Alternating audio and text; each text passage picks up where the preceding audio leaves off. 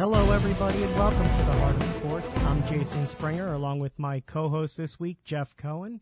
We are here in studio, ready to talk about sports on 610 AM Sports ESPN Radio. We're back and ready to help you start your weekend, talking about all the news in the world of sports. Jeff Ruppberg is actually out this week supporting his daughter at the Special Olympics of New Jersey, the Summer Games at the College of New Jersey in Ewing. If you'd like to support these great athletes, the events are Saturday and Sunday from 8 a.m. to 4 p.m., and the opening ceremonies are at Lions Stadium on campus with the start at 7 p.m. tonight. It looks like good weather for it. Everybody should head out if they can. It looks like a great weekend of weather for them, and we wish them all the best of luck and hope they get everything out of competing that they aim to achieve. Jeff, there are now 90 days until the start of football season. Are you excited? No. You picked the worst day to say this. 90-degree weather is not doing it for you? It's 90 degrees. It's going to be warmer than that this weekend. I'm not a weatherman. I do a sports show. It's not football season yet. Ask my wife. I don't check the weather. There's still a smidge of basketball. Okay. There's still a couple. Yeah. there's still two hockey games probably. Okay. And there's still a whole baseball season. There's definitely more sports to go on. If the callers would like to join in on any of those topics, they can join us at 888-728-9941. To start the show, though, we're excited to be joined by Deputy Managing Editor of NHL.com, Adam Kimelman, to talk a little bit about hockey with us. Adam, did you get to bed early after the way that game turned out last night? Yeah, it was kind of easy to jump out of that game a little bit just because of the way things went. But, despite what happened, I still think there's a chance we get to a seventh game. I'm not ready to completely rule out the Predators yet and say this series is over. I still think, they've been very good at home. I think there's a lot more left for that team to give. So let's talk a little bit about the series before last night. Teams have held serve at home. The crowd in Nashville, can we talk about that for a second? That's spectacular. As a sports fan, I love seeing what they have going down there. Well, absolutely. It's so great to see how that community has embraced that team. They're for most of the year, they're really the only pro sports game in town. So, the country music stars have gotten into it, and that seems to drive the bus down there. And, the fans, just 50,000 people on Broadway outside the stadium, outside the arena. I had people that on our NHL.com staff tweeting out that they could hear the music and the party from outside the building while they were inside writing their stories. So, that I've never heard of that before. So that tells you the passion of the fans there. And yes, it certainly helps that they're in the Stanley Cup Finals, but these people were really into it from the beginning. They sold out all 41 home games during the regular season, and it's just continued to build as the playoffs have gone on. They even got a packed house last night for the game in Pittsburgh to watch the game on the big screen. That's the enjoyable part about that team. Absolutely. You don't see that in every market, even at this time of year. Like I said, the fans have jumped on board, and it's a wonderful symbiotic relationship. You've got some really fun, interesting players with some big personalities. PK Subban chief among them. But, they're a very watchable team. They play an up-tempo attacking style. They're fun to watch. And, like I said, the fans have just jumped right on board. Hey, Adam, this is Jeff Cohen. I have two questions for you. The first one, PK Subban. What is the issue with him in the NHL that everybody seems to be rubbed the wrong way? I can't speak for everybody's opinion, but my opinion of PK is he is 100% of what's right and what the NHL needs. They need more guys with that sort of personality, that sort of, the way you just see the way he carries himself. He carries himself like a star. And, between the great play on the ice, the way he is so active and giving in the community, you saw it in Montreal, he's done it a little bit in Nashville. The energy, the enthusiasm, the love of the game, the way he plays, the fun he seems to be having. See, I don't see a lot of guys play with that. I mean, look, those guys they're doing their dream job. They're playing in the National Hockey League. They're getting paid to play hockey for a living. So they all love it. But PK is one of the guys who shows how much fun it is for him, and that's, to me, that's contagious. That, fans see that, teammates see that, and it makes everything a lot better. So, I know PK has his detractors. They don't like the celebration, or they see, he's a me-first guy. I don't see any of that. I think he's great for the game. I think if we had a lot more players like PK Subban, the league would be even better than it already is. See, I thought so too, and I've heard the stories about how PK gave, I think, $10 million to a hospital, children's hospital in Montreal right before they traded him, and he didn't understand why. But I heard Mike Milbury say yesterday that PK deserved it when Sidney Crosby was pounding his face into the ice. And I just couldn't figure out what the issue was that this guy who appears to be a star, appears to do all the right things, for some reason there are people in the NHL community who have an issue with him. Yeah, I can't speak to what Milbury said, but there's different eras, and Mike is from his own era where things were a lot more buttoned up, a lot more conservative. And, the approach was different than it is now. Today's athlete, is different than the athlete in the 1960s and the 1970s, even when Milbury coached in the 80s and 90s. So it's different now, and it's like everything else. It's why Baskin-Robbins has 31 flavors. Some people like vanilla, some people like chocolate, some people like strawberry. To each his own, but, Mike can have his opinion. Mine, though, is PK Subban is great for the game. He's great for hockey. And I'm glad he's got a national stage to showcase, all the good things about him.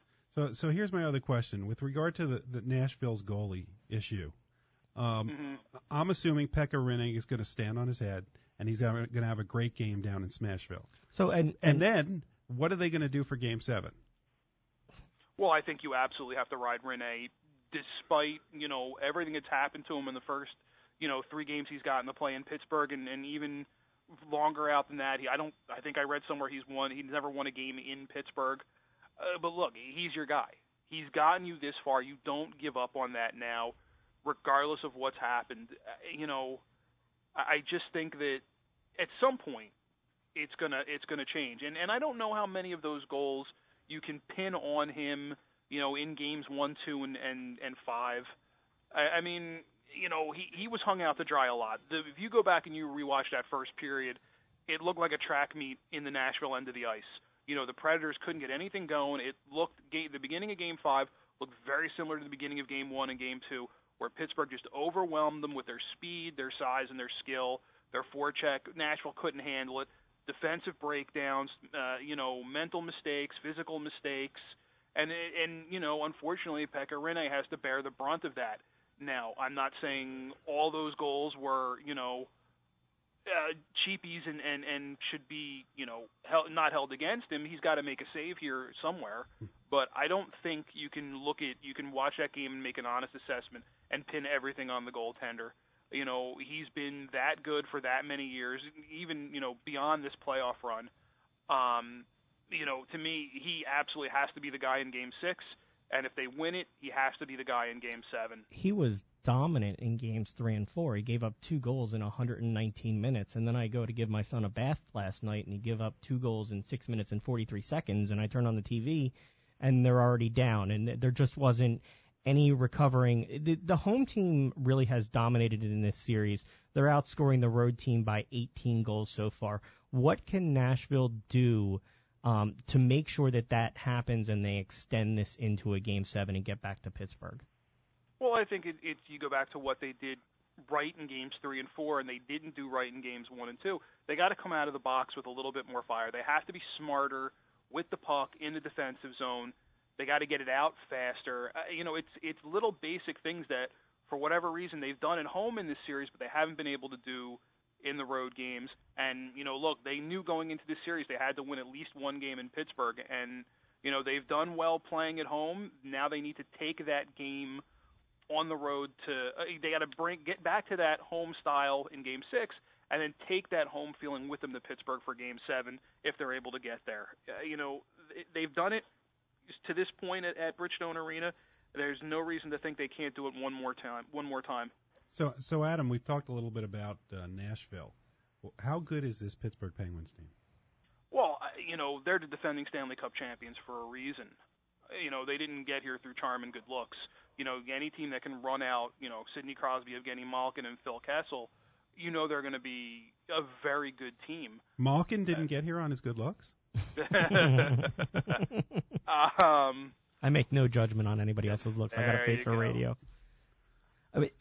But I just think that they're a very good, they're an excellent team. There's no secrets there how they like to play, what they like to do.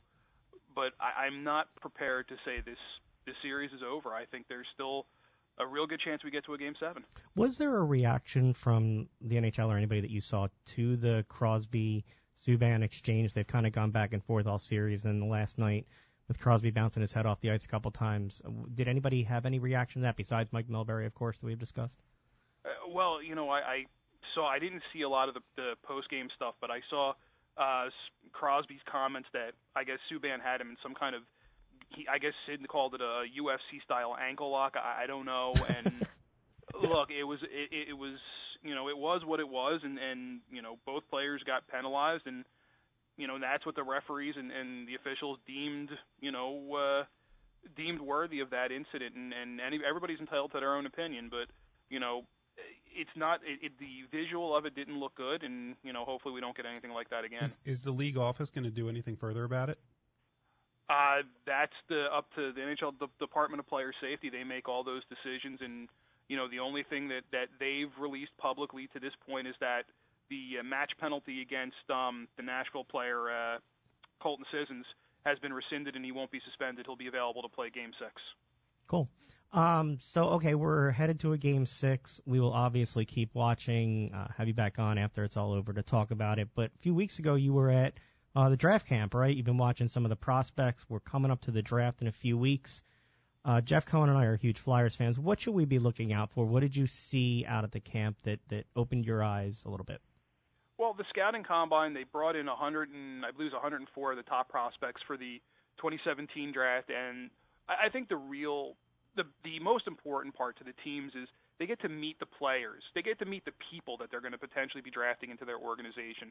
They have scouts who have spent all year watching these players. They know what kind of hockey players they are. They know what they can do on the ice, what their strengths are, what their weaknesses are. They want to meet the people and see what kind of people they're potentially bringing into their organization. And in the case of the Flyers, Ron Hextall, they have the number 2 pick. He met with both Nolan Patrick and Nico Hischier, who, projected to they're going to get one of those guys, whichever one, most likely New Jersey doesn't take at number 1. So they got a good handle on, what kind of people they would potentially be adding to the organization. It's really kind of up in the air still what New Jersey's going to do. We did our mock drafts on NHL.com on Sunday, and myself, I believe they're going to take Nolan Patrick, which would leave Nico Hischier for the Flyers, which is fine. He's not. I think he's 6'1", about 178 pounds, so he needs to get a little bit stronger. But he's a great skater, elusive, creative in the offensive zone. He's defensively responsible. His GM in Halifax of the Quebec League called him their best defensive player, which is saying a lot for a guy who's in his first season in North America after playing in Switzerland, his whole life. So that would be fine. If it's Nolan Patrick, he's bigger. He's 6'2", over 200 pounds, a real thick-bodied, playmaking center. A little more physical, a little more, able to crash and bang in the corners and in front of the net if you need it, but also very defensively responsible. I believe he patterns his game after Jonathan Taves, which is, a nice person to kind of model your game after. And again, he, the drawback to Patrick, and I know he was just in Philly a couple of days ago getting checked out by the Flyers medical people. He missed a big chunk of the season because of an undiagnosed sports hernia that he sustained last year during the Western Hockey League playoffs. It limited him. He only played 33 games, and there was questions of how healthy he was even in those games. But he still averaged, more than 1.3 points per game. He still was voted the best pro prospect in the Canadian Hockey League. And if he ends up at number 2, he'd be just as good for the Flyers. So Adam, if the Flyers had the number 1 pick, who would be best for the Flyers if the Flyers had their choice? Well, I think you take the best player available, and to me, that's Nolan Patrick. And, okay, it's a good thing Jeff Rutberg isn't in studio because he does not like injured Philadelphia players after being scarred by the Sixers. So I don't know how we would feel about this. Can we talk a little bit about the goaltending in the system for the Flyers? We still search for that elusive goaltender. You read reports, I have no idea if they're true, that Las Vegas may be interested in Neuwirth as a goalie in the expansion draft. Can you talk about what's in the system for the Flyers and if they're going to be drafting any goalies in this draft, you think? Well, I would assume, I hate to say they won't draft a goalie because I didn't think they would draft one 2 years ago, and they took Carter Hart from Everett in the Western League, and he's been the best goaltender in the Canadian Hockey League probably the past 2 seasons. He's an outstanding young prospect. He is 19. I believe he'll be able to play in the American League next season. I think he'll be 20 in time to play in the American League next season. He is definitely a viable option moving forward. Felix Sandstrom is another player. He's a little bit bigger. I believe he's 6'3". He's a Swedish player. Both Hart started for Canada and Sandstrom started for Sweden in the World Junior Championships. Those guys are both top-notch prospects. They have a few others, but I think those 2 guys are really the ones they're banking on. One of them hopefully to emerge, 3-4 years from now as their go-to number 1 guy. Goaltenders take longer to develop. And you can't rush it because if you do, you won't. You're sabotaging yourself. Guys won't reach their full potential. They also have Anthony Stolarz and Alex Lyon in the American League. Lyon is a guy who was a late bloomer. They signed him out of Yale at the end of 2 seasons ago. Had a good season, good first pro season, but he was the best goaltender in college hockey when they signed him. He got good experience in the American League. Wouldn't be surprising if Stolarz or Lyon was in the running for at least one of the NHL jobs next season. I don't know what the Flyers are going to do at the NHL level.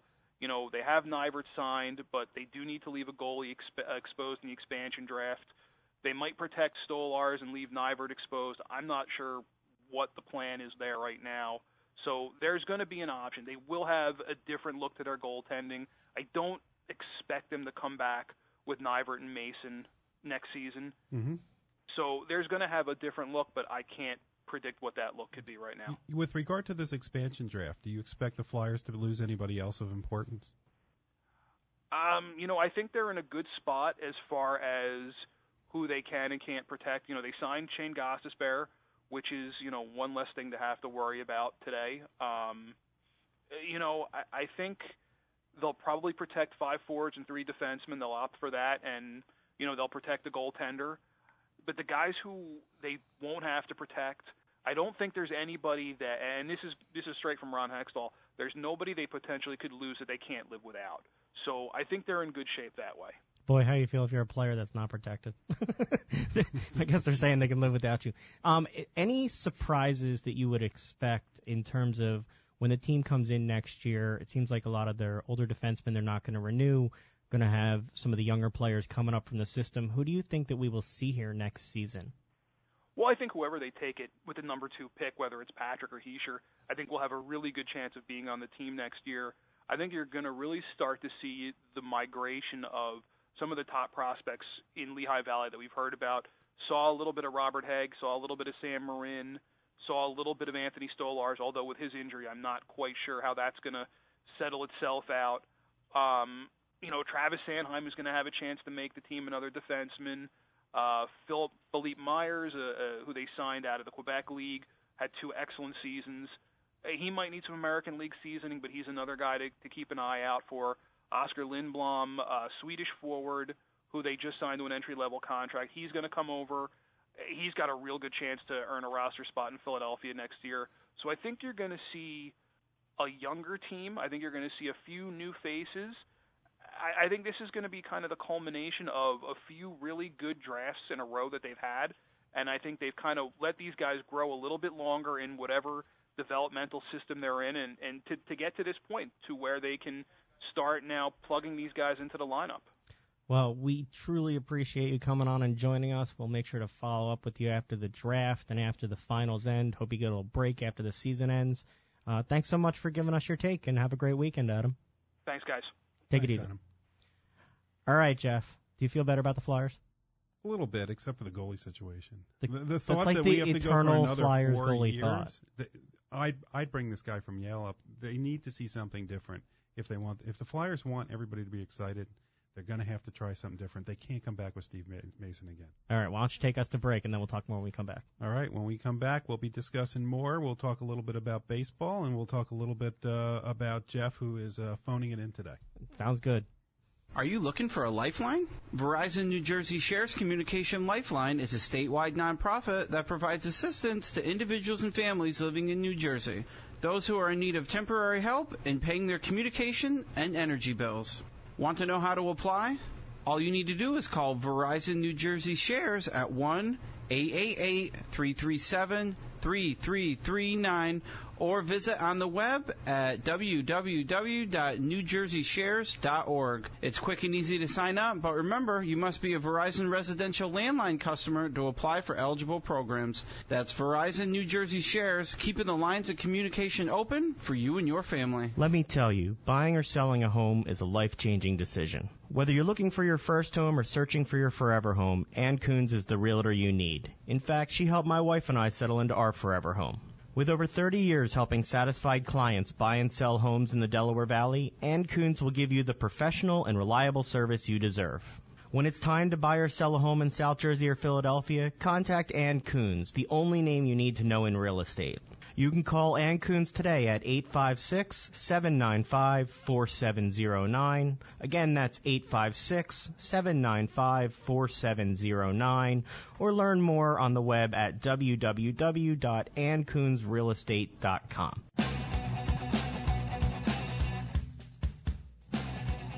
Hey, great to be back with you on the Heart of Sports on 610 AM Sports. I'm Jeff Cohen along with Jason Springer.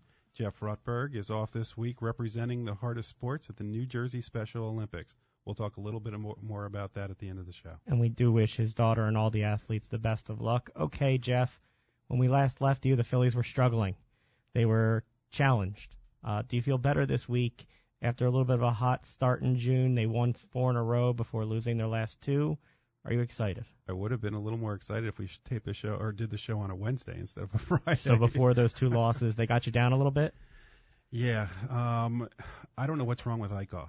I mean, I really expected him to be a bulldog, and he is really struggling this year. And I expected him to be the guy that pulled him out of any type of free fall, and instead he seems to be the guy at the beginning of most of these free falls. But I did see a couple good things this week. Yeah, so tell us about what did you see. We try not to always let the news get us down, even though it's the Phillies' record. We try to give like a full take of what's going on. So let's talk the good of what you saw this week first. Well, first we got Odubel, who's living up to his name and hitting lots of doubles. A lot of doubles. Yeah, I mean, I think he's up to now 12 extra base hits in a row without a single. So before the hot streak, he had been benched in 3 out of his last 4 games. So maybe he got the message because his last 12 hits have been extra base hits with 10 doubles in 6 games. He's now on pace for 62 doubles. Only 4 players have ever had more in the season. Well, I think what we're seeing with him is he's now straightened out his swing. So I don't know if it could be one of 2 things. It could be that he was swinging for the fences, and that often leads to bad things. And now that he's just starting to ease up and be a gap hitter, that's what he is. If he thinks he's hitting 30 home runs a year, he's just going to end up in a disaster state. If he's a line drive spray hitter, he's going to be effective, and that's what he has been the last week or so. Last night he tied a Philly record with a double in his 6th consecutive game. The major league record is 8. So we'll see whether he can keep that going. What else has you feeling upbeat, Jeff? Well, Ben Lively's had 2 starts that have been solid. They're not great, but that's kind of what I expected of Ben Lively. He's going to be one of those guys that can fight through, can get double plays when he needs to. He's got decent fastball, decent movement, and he's had 2 of the longest outings of the year for the Phillies. And Aaron Nola looked absolutely great in his start this week. Let's talk about Lively real fast. He's the first Phillies pitcher since Carlton Lower in 1998 to start his Major League Baseball career with back-to-back 7-inning starts. The Phillies starting pitchers have pitched more than 6 innings just 13 times this year. He's got 2 of them. So, you have to hope that he's something. We've got some other injuries on the team. What other arms are we looking at right now that are going to give us hope? From the minors? Yeah. The next guy up looks like he's going to be Tom Eshelman, who I'm going to take my son for his birthday to go see him tomorrow in Lehigh Valley. So you'll be texting me what's going on. For our listeners, Jeff texts me real-time reports of what's going on down on the farm so that I know, big hits and what's going on. And this way I'm up on my minor league talk for when we come in studio. There you go. And Eshelman he was the throw-in, the younger guy for the trade for Giles. So it was Velasquez, and then Eshelman was kind of that extra guy along with Oberholzer, but I try to forget him.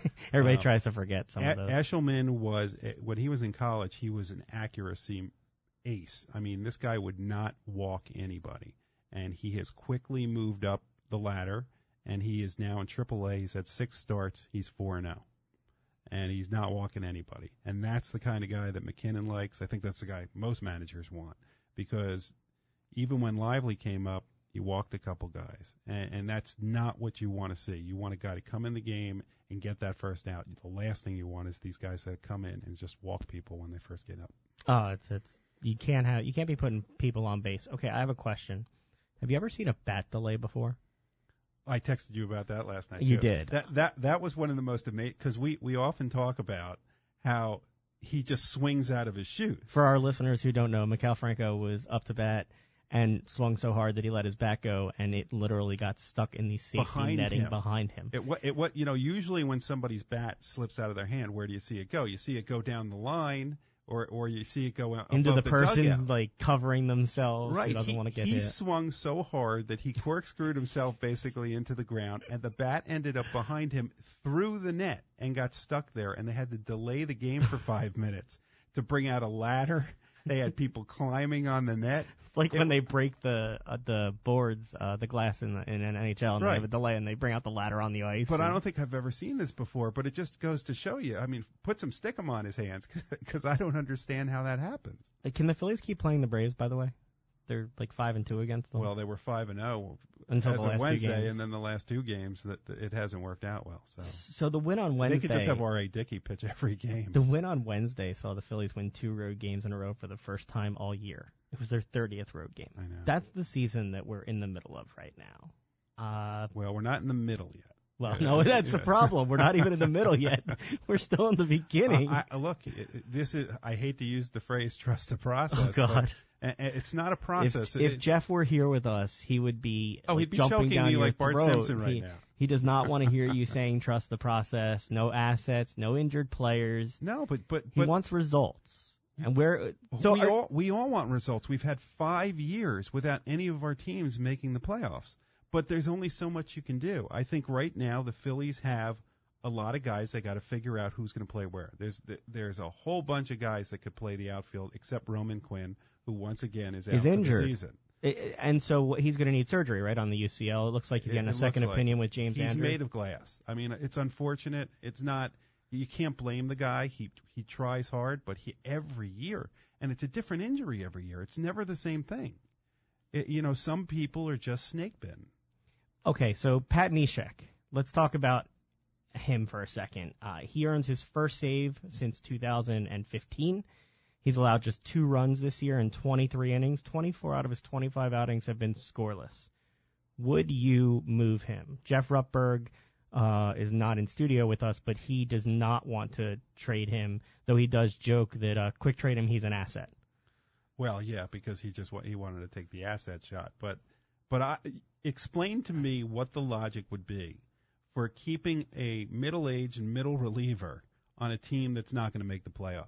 Apparently, Jeff Ruppberg's calling in, so I can ask him the logic of keeping a middle-aged middle reliever on the roster. All if right, you'd like. Jeff, are you there? Yes, I am. Hi. So, Jeff, let's get this straight. You're literally phoning it in.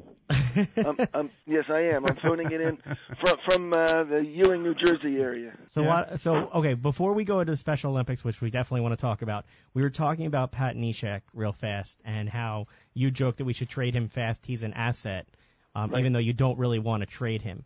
Jeff would like to trade him because he doesn't believe anything is happening in the next 20 years for the Phillies. So let's 20 years. No, wait. I'm the one who's Mr. Positive about the Phillies. Yeah, you're extremely positive, let me tell you. Jeff, why would you keep Pat Neshek on a team that does not look like they have any chance of doing anything this year? Because they'll win some games with him. I mean, do you really want the Phillies to set a record for futility? I think they could do that with or without him. Well, I mean, he could get people out. Well, I don't know. I guess I'm just at the point where if he can get people out, does he need to be on this team? So Jeff, do you think that he should be? Look, McKinnon said yesterday that he's basically in love with this guy who's a closer, AAA, Jesse Theron. Okay. Do you want Neshek taking away from the development when you can get Neshek? You could probably get a low A pitcher with a prospect that has some potential in the future. Plus, you can let some of the guys that are on the farm come up and get some experience now. If they bring them up, but I think they will. Klentak is not bringing up people so fast. Oh, sure he is. I mean, look how many people have started. Ben Lively came. Wait a second. They're bringing people up out of necessity with injuries. Okay, they're not bringing them up because they want them to be on the roster. But to be fair to Klentak, in the past, the Phillies have brought up every time a pitcher gets injured, they bring up some 35 to 38-year-old guy that's down holding So that's space. the standard now, that the old Phillies brought up somebody old, and now they're bringing up prospects. You say they're not. They brought up Ben Lively. Yes. They brought up Pivetta. Yes. So Eshelman will probably be next. Yes. They've tried Thompson. It hasn't worked out. Give me somebody in the bullpen, please. Okay. Well, that's next. Okay, next. Okay, fine. And then I have to work on Franco. My booze worked with Herrera, and now I've got to work on Franco. So if you boo him, do you think he'll stop getting his back caught in the net behind the plate, delaying the game? Yeah. That was ridiculous. Can we all admit that was ridiculous? Like, if there's nothing that says you're swinging too hard, it's that you delayed your game because your back got stuck in the net behind home plate. Behind you. Like, that's just not what is supposed to happen. Anyway, Jeff, so you are in lovely central Jersey, actually, it's right outside of Trenton. Okay, and you are about to enjoy the Special Olympics, correct? Why don't you tell our listeners a little bit about what's going on this weekend? It's the 2017 Special Olympics New Jersey Summer Games. So there's going to be about 2,500 athletes, joined by about the same number of volunteers and coaches, and about 10,000 spectators. The athletes are going to compete in aquatics, bocce, gymnastics, powerlifting, softball, tennis, and track and field, and it's all at the College of New Jersey in Ewing, and it's free. It goes from the competition starts tomorrow from 8 to 4. Tonight at 7:30 they do the opening ceremonies, which is a really beautiful event, just like the opening ceremonies of a International Olympics. Different colors and flags and banners, and with the state police and police departments from all over the state lining both sides of the track, and the athletes come right in the middle, getting high five from everyone, and then the police officers and the FBI too. They get to hand out the medals tomorrow and Sunday. And you're going to be the proud parent there to watch your daughter, right? Yeah. You know, it feels so good when she wins, and she used to compete in track and field and has won a lot of medals. This is her second year with bocce, but when she's up there with her teammates, and they put a gold medal around her neck. I mean, it feels great for us too. It's a really emotional kind of thing. Well, we look forward to when you join us in studio next week. A full report on what happened, what you saw, the color of what went on, and we hope you enjoy your time with your family. Don't worry, Jeff and I won't screw the show up too much while you're gone. You'll be fine. Have a great show. Talk to you guys later. Take it easy. Have a good one. Take care, Jeff. Thanks. Bye-bye. Bye-bye. So now we told him we won't screw up the show, so we have to continue to do good things, okay? All right. Well, okay, so if you were commissioner, we're going to do a big hypothetical. Mm-hmm. What would you do to change baseball? Because baseball's doing a lot of things to try and change themselves. Let's talk about this. I'm not going to reinstate Pete Rose if that's what you're going to ask. Okay, I wasn't going to go there, but now you've put that on the table. Yeah. So let's talk about things on the field with the play of the game that baseball is considering. Now that we've talked about the Phillies and how they're doing and how they're playing, what is baseball considering doing right now? Well, the first thing they're thinking about doing is a pitch clock, which if anybody's been to Citizens Bank Park recently, there are pitch clocks around. Sort of like a shot clock in basketball? Correct. And okay. So I think it's 20 seconds. And then there's also a period of time in between innings. Would they have to freeze the clock if Franco's back got stuck in the net? Yes, they did. Okay, go ahead. You keep going. But there's no penalty right now. The penalty is supposed to be, if they implement this, is that it's just an automatic ball. Okay. And I think this would be a great thing because, you know, I've seen a lot of minor league development and sit there and see they constantly are on these pitchers get the ball and throw, get the ball and throw. And they get to the majors and they don't. And it's partly the batter's fault too. Odubel Herrera takes forever when he's up there. He makes Nomar Garcia Parra, if you remember. He used to do each of his batting gloves. The batting gloves on and off. I hated that. You got to make the game move quicker somehow. But I heard this weird thing, which is, and I'm for this. I don't know about you, but I am completely for the pitch clock. I don't think it's the be-all, end-all. I don't think it's going to cut an hour off of the game. But I heard the players were thinking about something else, which I thought was interesting and somewhat controversial, especially if you're an umpire, which is the idea of an electronic strike zone.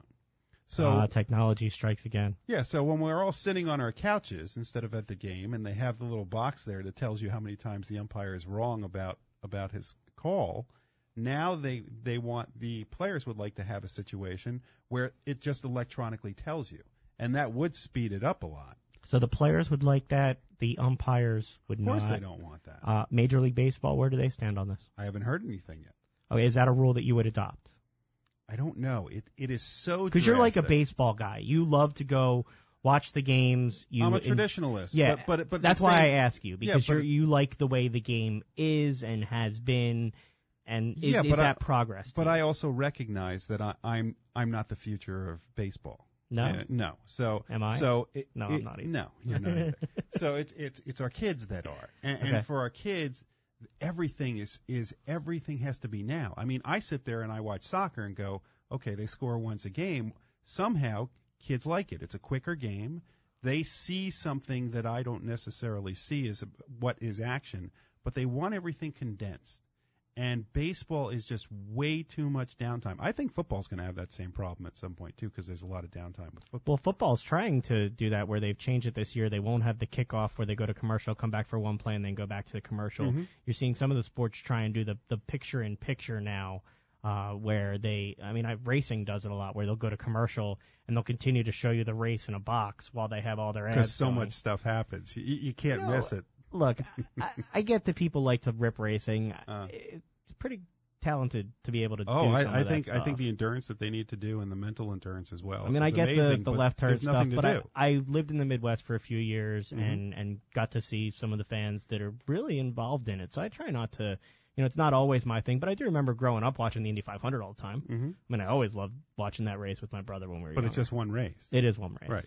And so it's not going to... It's like the Triple Crown. Nobody pays attention to any of the other races other than those three unless somebody doesn't win the first two, and then nobody watches. Like, does anybody know that the Belmont's coming up? Well, no, because there isn't a chance for a Triple Crown. Right, which is a shame. Yes, it is. But it should... At Belmont, I mean, the crowd there is great. The weather should be good this weekend. Mm-hmm. So it should be a really good atmosphere. We've got 2 minutes before we Well, I have another commissioner thing. I know, and this is what I want to ask you about. Okay, Ryan Howard's career basically ended, according to an article, with the shift and from the shift. And it's a great article. And Major League Baseball is thinking of potentially banning the shift, or you would like to ban the shift? No, I haven't heard Major League Baseball say this is the Jeff Cohen This rule. is the Jeff Cohen thing. Okay, umpire Cohen. Not umpire, commissioner. Commissioner Cohen. Nobody listens to the umpire. Okay, so you want a better title. Yes, so Commissioner Cohen. I also want his salary. Okay. But you want his salary. Okay, the commissioners. You go ahead. So I think that what they should do is they should ban the shift. Just like they don't allow zones in basketball, they shouldn't allow a shift. So a shortstop can't go past second base. That everybody should have to Can't stay. have 10 people on the right side of the infield? It really ruins the game. I mean, yeah, the answer is, hey, batter, learn to hit it to the other side. But the reality of the situation is that every hitter has certain propensities. And to change the game of baseball to make it half a field, I know that when I watch a player who's hitting into a shift, that it's almost an automatic out. Is this spoken as a Ryan Howard fan who wanted to see his career better, or as a baseball fan who just can't see? Both. Because when you see a shift go on, do you automatically assume there's less of a chance that there's going to be a hit? Yeah, I always sit there and go, boy, he should hit it to the open, and he never does. Right, or they should bunt it over there is always the answer, because it's always, a home run hitter, and they say, oh, he should just bunt it over there a couple times, and that'll fix it. No, it won't. No, that won't change anything. Exactly. Jeff, why don't you take us to break, and as we head to break, when we come back, we'll have plenty more to talk about on all these topics. So you're listening to The Heart of Sports on 610 AM Sports. It's time for a short break. We'll be back faster than a Mikhail Franco flying bat. Are you looking for a lifeline? Verizon New Jersey Shares Communication Lifeline is a statewide nonprofit that provides assistance to individuals and families living in New Jersey, those who are in need of temporary help in paying their communication and energy bills. Want to know how to apply? All you need to do is call Verizon New Jersey Shares at 1-888-337-3339 or visit on the web at www.newjerseyshares.org. It's quick and easy to sign up, but remember, you must be a Verizon residential landline customer to apply for eligible programs. That's Verizon New Jersey Shares, keeping the lines of communication open for you and your family. Let me tell you, buying or selling a home is a life-changing decision. Whether you're looking for your first home or searching for your forever home, Ann Coons is the realtor you need. In fact, she helped my wife and I settle into our forever home. With over 30 years helping satisfied clients buy and sell homes in the Delaware Valley, Ann Coons will give you the professional and reliable service you deserve. When it's time to buy or sell a home in South Jersey or Philadelphia, contact Ann Coons, the only name you need to know in real estate. You can call Ann Coons today at 856-795-4709. Again, that's 856-795-4709. Or learn more on the web at www.anncoonsrealestate.com.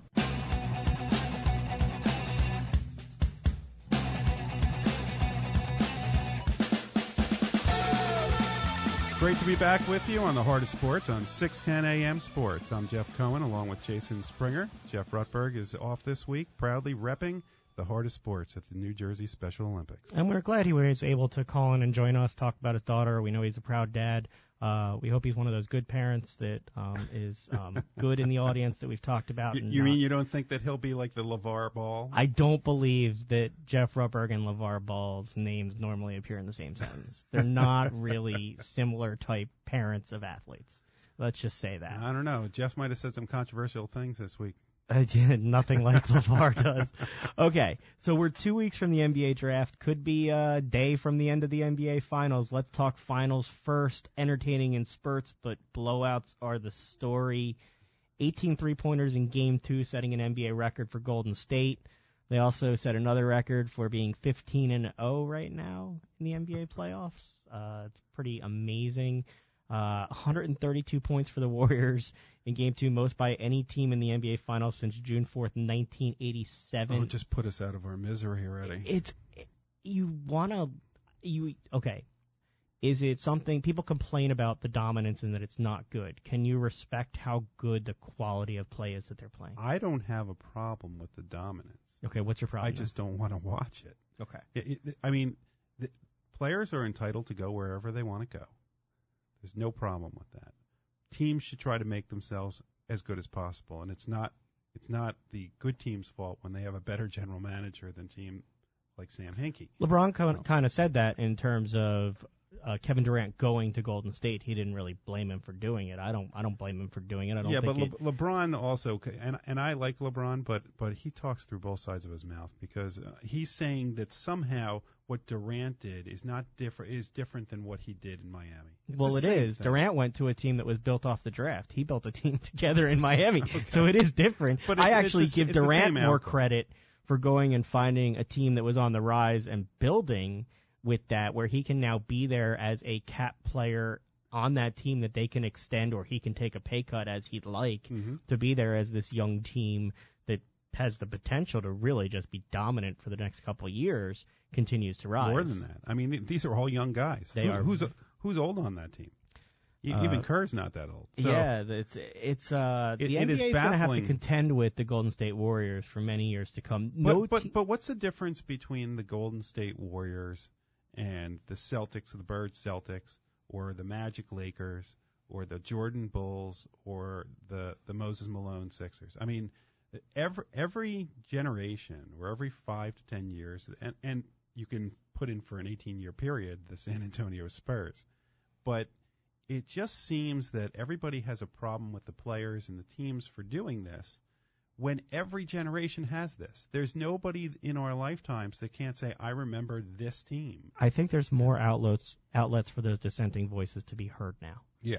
I think that's what contributes to it, is that people can immediately go and vent on social media about the blowout. They don't even have to wait to read the newspaper the next day, where they're told what happened. They can provide their own commentary on it in real time, and that allows them to have a take where it didn't used to be like that with some of these dominant teams. So I think I know this is going to be going back a little bit, but I really believe that everything that has happened with college basketball and the players coming out so early is really hurt the NBA game, and it's really created part of this situation. And the reason I say that is that when people were coming out later, you really knew what you got. Right now, what you have is a whole bunch of 18-year-old kids who you have no idea what their bodies are going to end up with, what their games they haven't had any time to develop their games other than in high school where they're the star and they don't really have to develop them. Well, I think that's so it's a crapshoot when you do that. You don't develop players. So not only physically, but their game, their skill level, they don't learn the game of basketball as well when they're only there for a one and done to have it be a conduit to getting in the draft. But so it makes it a bigger risk. So how would you do that? If you, again, Commissioner Cohen, how would you? Now I get that they pay even more, so I'll take that. You job. Can double dip and take all these salaries that you want. What would you do in your world to change? I don't look. Part of me is because you're a lawyer, so you can't just say I'm an attorney. Yes. So it's part of me says they have the right to go and get a job just like everybody else, and they shouldn't have to go to school. But the sports fan in me says it's bad for them and it's bad for us. And it's bad for the NBA. I heard that they are thinking of dealing with this again, but I don't know how they're going to. Once you let this can of worms out, you can't then put it back. And I don't know. I don't know if the D League is the answer, but I know that we're about to go through another draft, and it's all going to be a bunch of kids with a lot of potential. But 2 through 11, how many of those kids are going to end up as stars? Maybe 2 or 3 of them.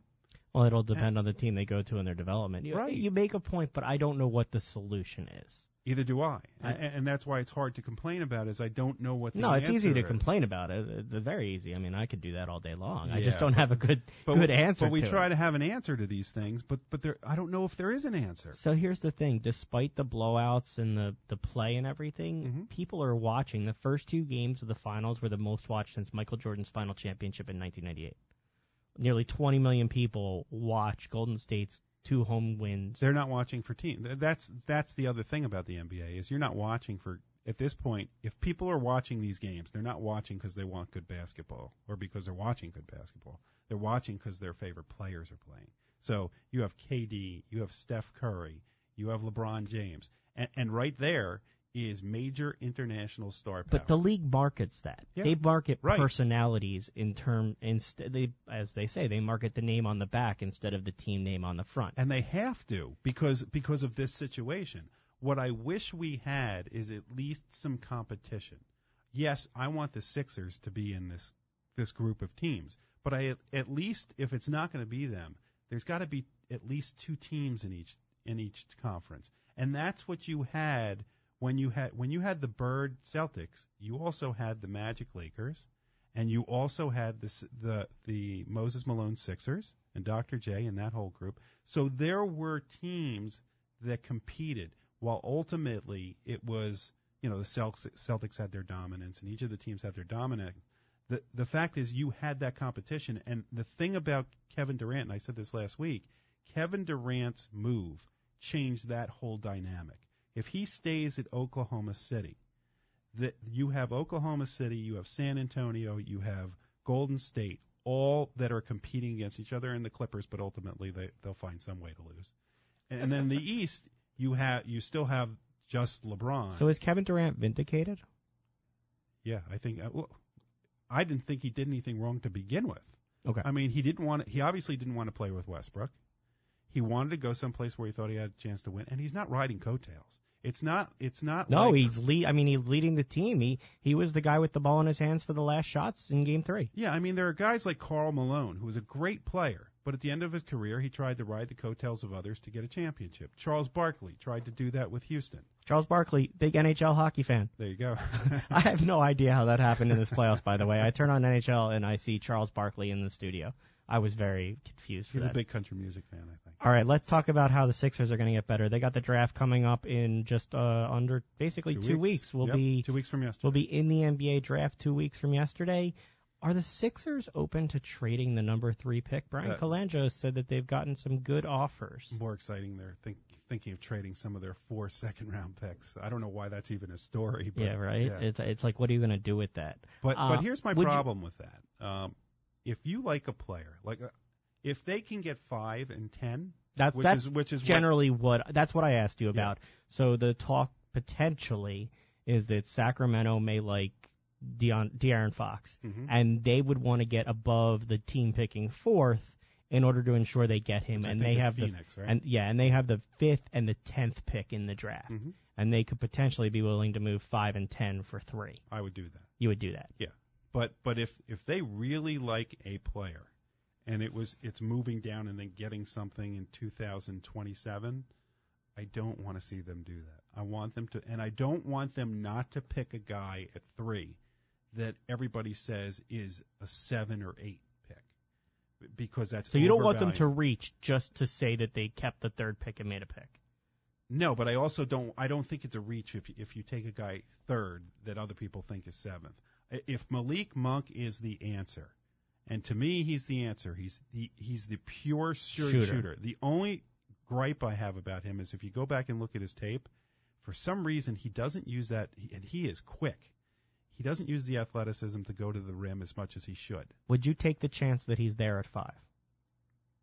I think he might be, because if you look at as long as it depends on what the Lakers do. If they take Lonzo. If the Lakers trade down, then I'm a little bit worried, because there's been rumors that the Lakers might trade down. So if they do that, that changes everything. But if everything stays the way it is, you have Fultz going 1, no brainer. Then you have Ball probably going 2nd. If it's not him, it's going to be Josh Jackson going 2nd, right? So then 3rd, if you trade, you know that they're going to take Fox. And then the question is, who's going to pick 4th, and are they going to take Monk?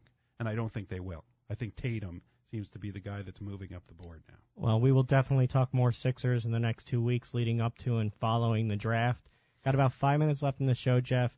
6 minutes. There are 2 golfers that will not be participating in the U.S. Open Golf Championship. 2? For 2 different reasons. One of them, their golf clubs are lost. Right? Oh, that is one. I'm not going to say the name of the airline. He made a point to, but the poor guy was going to qualifying. There is a tournament you can go to qualify for the U.S. Open, and they lost his golf clubs, and he couldn't get another set, or he just said, I can't play with somebody else's golf club. So he didn't even rent them, and then he sent a thank you note to the airline that was not a real thank you note. All right, Mr. Lawyer, does he have a case against the airline here? Well, reading the back of the ticket, they would say no, but I would think that the damage done to the airline is already evident. Oh, yeah, that type of criticism. Okay, so the other golfer who will not be playing in the U.S. Open is Phil Mickelson. But I do have a question about it. Okay. So we all know how reliable the airlines are with baggage, right? I don't know what you're talking about. Okay, but Philadelphia baggage. Yeah, exactly. Assume you know what I'm talking about. If you're a professional golfer and there's something that big, either have somebody drive them there, or UPS them, or FedEx them, something. Don't put him on the airplane. My guess is he's not checking his golf clubs again. Ever again. I mean, that's a lesson learned. He'll ride right a bicycle with those golf clubs so on the back. I'm not a professional, but I might not check my golf clubs if I travel and go to play. Okay, so Phil Mickelson is not going to play in the U.S. Open. Kind of respect what he's doing. He's going to go watch his daughter graduate. Look, I mean, Phil Mickelson's a different kind of case. He's gone through a lot with his family. As everybody knows, his wife was very sick for a while. She's recovered. And he's got a chance to go and see his daughter graduate, and he's made the decision, I'm not going to play in the U.S. Open. He could lose, $1 million plus, and the prestige of playing and winning a U.S. Open. You good with that decision? I am. I am too. What family means a lot, and he has a chance to do that. The question isn't the issue of Phil Mickelson, because that's an individual He's sport, yeah, right? exactly. He's not in a team sport. The but only, if you're the only other person he's hurting is Caddy. Yes. And I'm sure his Caddy is fine with it. And anybody who is planning to place a wager on Phil Mickelson in the tournament. Well, you have a chance now to take the money out, I think. I don't know. You might want to call your local bookie people. I don't know. Call your local gambler. Right. Yeah. But the question is, how does that relate to team sports? And would it be okay if for some reason some big sports events, team event, happen to be when somebody's kid's graduation? I think you see it regularly with the paternity leave when athletes go out. There are the jokes that come about the stereotypes around family and people taking leave and they should be committed to their job as if they're not because they want to be with their family. So I think that's an issue you see in sports a lot. I think that people generally don't have as much of an issue, like you said, with Phil Mickelson because it's an individual sport. So the impact is on what? It's on the end result in terms of who gets prize money. If you have a local sports team, if your center on your hockey team is playing in one of the big playoff games and he decides he's not going to be there, you're going to feel the same way? I don't know. I mean, if the Flyers were in the playoffs, Shane Gostisbehere, his wife was giving birth or graduation. I don't know if there's a difference between the two to people listening. There would be plenty of people who would have an issue with that. You know, yeah. I think everybody likes to think that they would be understanding and that they would support it, but I think the nature of fandom, you just can't see past Well, we that. kind of had this with Randall Cunningham, right? Yes. So we've been through it, and people had an issue with it. I think that we survived, right? We did survive, but I think times are a little different now. But they're not so different that there wouldn't be a lot of people griping. Because what happens if whoever next in line happens to be the one that screwed up and gave up the goal? Before we leave, Mike Schmidt bobblehead night is in about a month. Not the best timing. Is his mouth taped off in the bobblehead? Not the best timing for the Phillies there, who had some comments that Schmidt made on another radio show this week, interpreted against Odubel Herrera, and whether the language barrier would cause him not to be able to be a leader on the team. He's since apologized to Herrera, who's also come out and talked about it. Jeff, your thoughts? Did you have problems with it? I think that this is another old school guy who doesn't like the bat flip, and I think that's kind of where it stems from. But I thought the comment itself went beyond that and was quite ignorant to say. I think there's plenty of other reasons why you could think he's not going to be the leader of this team in terms of his play on the team. Mm-hmm. I don't know if you can really take the language barrier, especially when a third of the locker room speaks Spanish. And major leagues, you have a significant portion. Plus, my understanding is he speaks English and understands English. He just doesn't reply. The comment just doesn't make any sense to me. I mean, do people think Dirk Nowitzki was not a leader for the Mavericks because he was from Germany? Did people overreact to it? Well, you saw headlines that came out that said Mike Schmidt makes racist comment. He came out and said that he had no intention of doing that. No, I don't. Look, I try not to point racism at the direction of everything. I do think it was an ignorant comment. But I think for Schmidt, and again, I don't want to say what his motive really is because I don't know.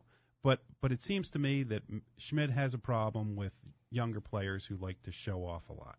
And I think it all stems from the bat flip. Because he doesn't say that about Maikel Franco. No, he said that Maikel Franco is a building block for the team. And then he thought he was going to be the MVP. By the way, he was wrong about that. Any final thoughts before we leave our listeners this week? First of all, I just want to do a personal note, which is happy birthday to my son. There you go. Good dad. And happy anniversary to my wife. Oh, and good husband. Yeah. Look at you. You're covering all your bases That's now. right, and we're going to be spending it at a Lehigh Valley Iron Pigs game. I don't know if that's how your wife would like to spend the night with you, but your son will enjoy that. And we'll be seeing Tom Eshelman, so I will be texting you, and you could get those I up. look forward to the minor league report. Happy birthday and anniversary to your family. Good luck to Jeff's daughter and all the athletes competing in the Special Olympics this weekend. Thank you all for joining us this week on The Heart of Sports. Make sure to join us next Friday night, and we'll help you start your weekend in style. Have a great weekend, and we'll talk to you next week. Bye-bye.